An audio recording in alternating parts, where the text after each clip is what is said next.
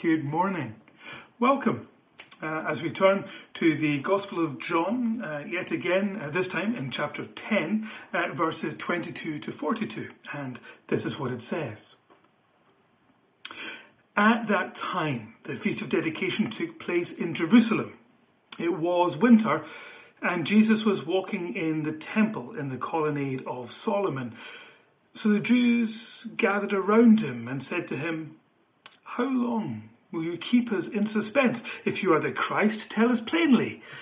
Jesus answered them, "I told you, and you do not believe. The works that I do in my Father's name bear witness about me.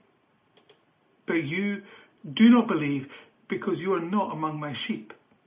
My sheep hear my voice, and I know them, and they follow me. I give them eternal life, and they will never perish, and no one will snatch them out of my hand. My Father, who has given them to me, is greater than all, and no one is able to snatch them out of the Father's hand.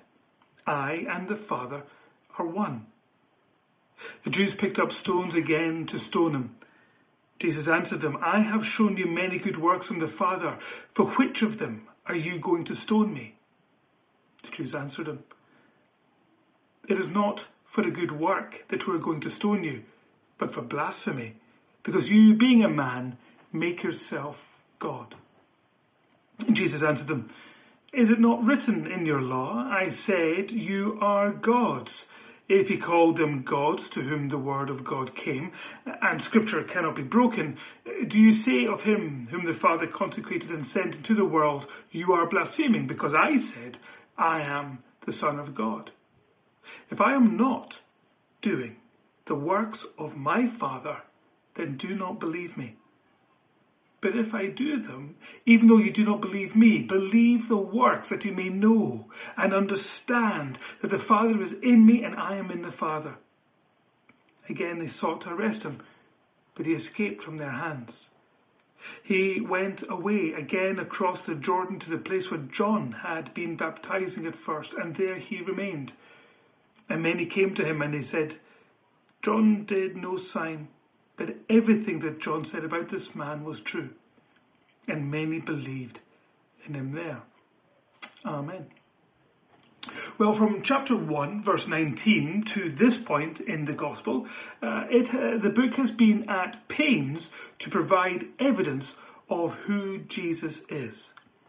From the moment that we're introduced to John the Baptist, way back in chapter 1, we have been presented an array of witnesses, a multitude of evidential signs, each of which tell us that Jesus is who he says he is. He is the Messiah. He is God with us. As such, with each passing chapter, with each compelling testimony, and with each demonstration of his miraculous power, there has been less and less room to really wonder who he is. Instead, increasingly, the question has shifted away from who he is to what are we going to do about it. As the gospel unfolds, it is increasingly incumbent on man not to fathom who he is, but faced with all that evidence to decide whether to accept or reject him. With that choice, with that important decision, comes conflict. For those who reject him will reject him utterly. Conflict has been increasingly prevalent from chapter 5, and here it begins to spill out into violence. And what is more, this conflict will continue to grow, continue to gain momentum. The storm clouds of the Pharisaical anger, the horror of the Sanhedrin, will ultimately spill over into the crucifixion. It is important to note then how John centres many of the flashpoints around the various feasts. With each festival, the conflict increases, it goes up a notch. So that when the religious leaders attempt to destroy Christ on the cross, we see that it is the culmination of what has gone before, the many claims to be God that has broken that camel's back. With each passing festival then, there's a build-up of hostility from the Jewish authorities. For they have been called to accept a Messiah that is not moulded in into their image. They have been called to bend the knee to a king who cares little for their vested interests and petty politics.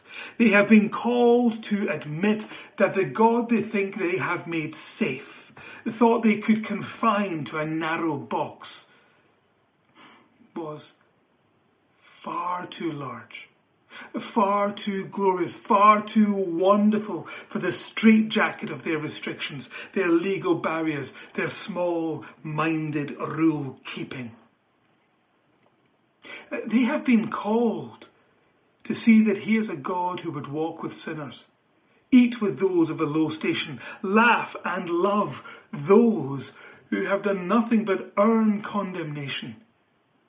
A God who reaches out to the lawbreakers and says, come. A God who, instead of giving preferential treatment to the religious, tells them, these religious leaders, these pompous, puffed up, self-righteous ones, yeah, you too, come to me, just like anyone else. To come to me, to hear my voice, to be known by me and receive the gift of eternal life. And they are to receive it not by merit, not by their own greatness, but simply because he is the Messiah, because he is the way, he is the truth, and he is the life. Now, it turns out this is a hard message for some, and we see people rejecting it in John chapter 10. However, just as we have seen the whole way through this gospel, whilst there are some who will reject, there are others who will believe.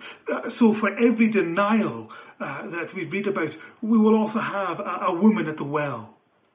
For every crowd that pick up the stones and shout condemnation, we have a Samaritan town ready to receive him as the Messiah. For every Pharisee that rejects him, we have disciples, noblemen, blind beggars who will believe. And this contrast continues, not just through this book, not just through the next one in the Bible, but through the last 2,000 years, with no sign of slowing down.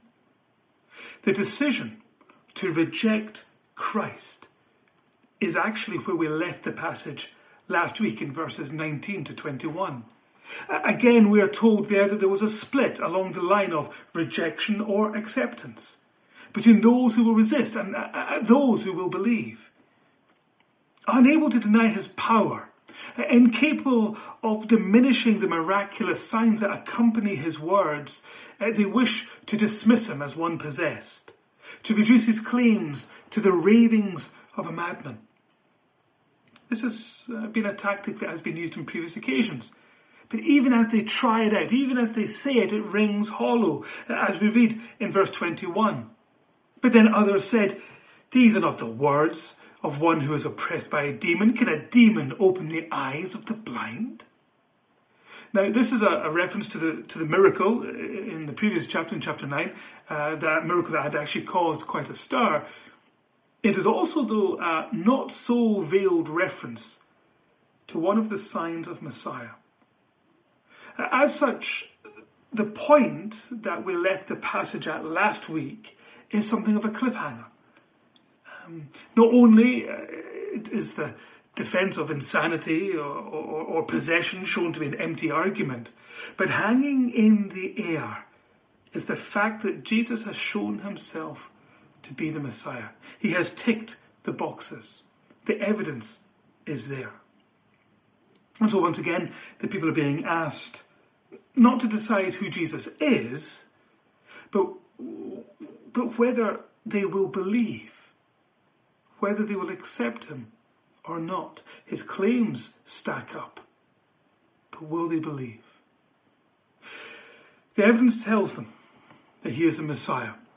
And so the tension in the text rises as we paused, as we wait for the rest of the chapter, the passage today, as we wonder, will they finally let go of their pride? Will they believe? Well, verse 22 tells us that many will instead choose not to believe. The reference to winter has a twofold purpose. It acts as a reference to the time of year, but more importantly, it acts as a warning for what's going to come, because it is a description of the hearts of the people. After all, the text would normally just tell us what the feast was. That's enough. That's enough information. It's sufficient in terms of plotting it on a calendar. We would know there's the feast, there it is on the calendar. And so this added description of winter also serves to add that warning about the people, about the hearts of the people, as much as it tells us about the weather. As it is made clear in this passage, we have come to a critical point in this gospel. We've come to a critical point in the ministry of Jesus Christ.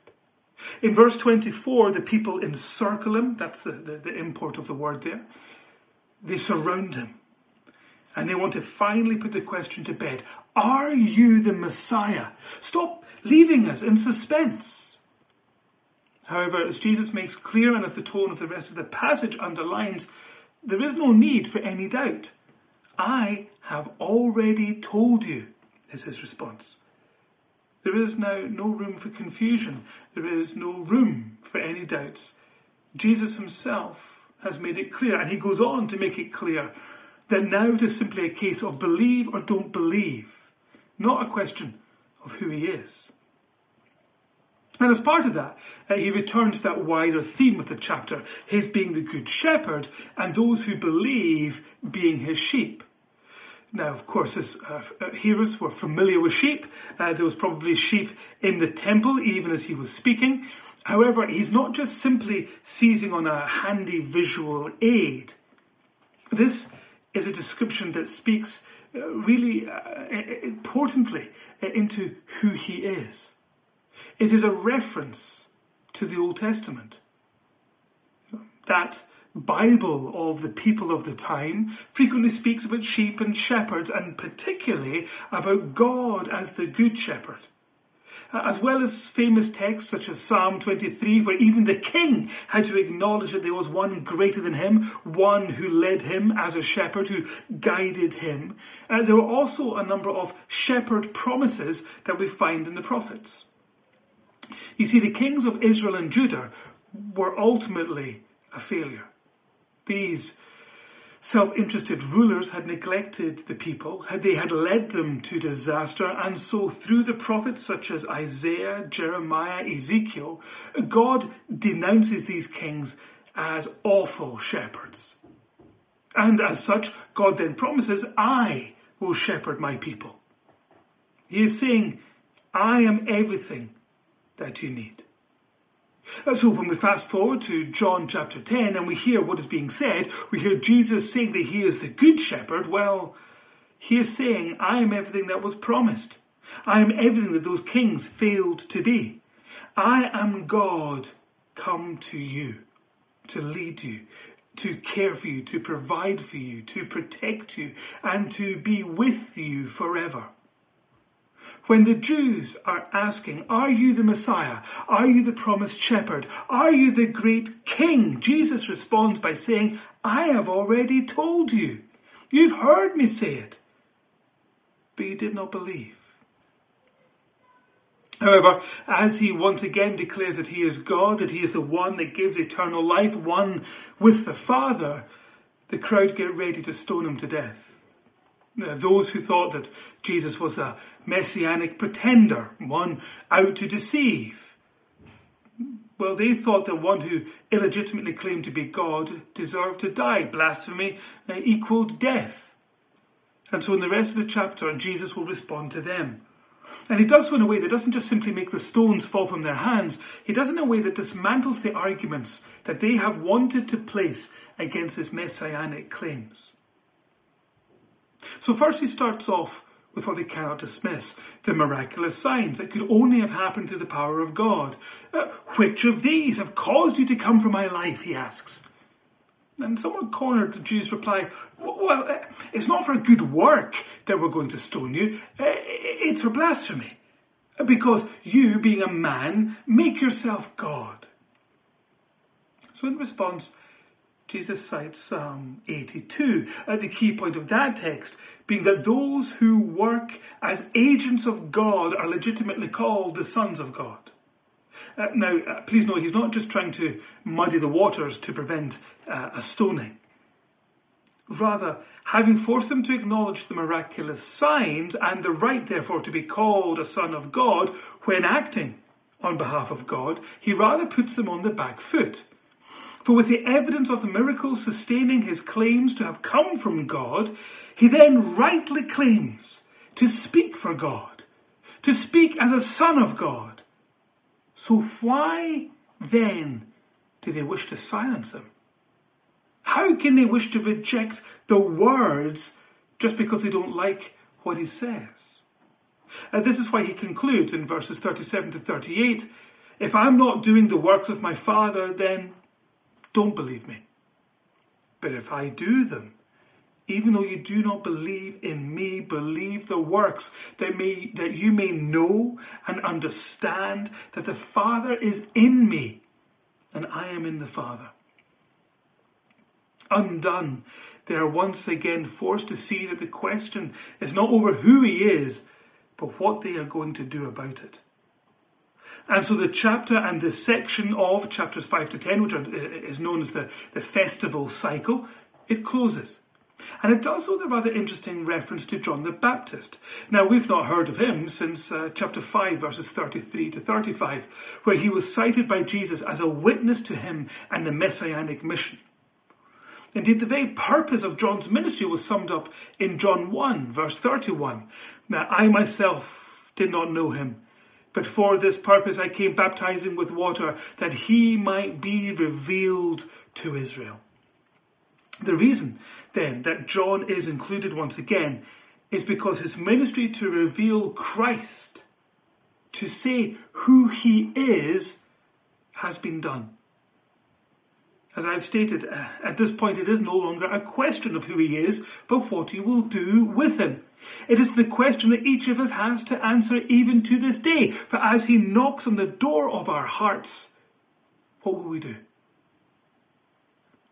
And so the final words of the chapter bring us to what matters. For when all is said and done, when the threats against his life have been thwarted, when all the arguments have been laid out, what is the one thing that really matters? It's belief. And as the chapter ends, many turn to Jesus. This is what is at stake.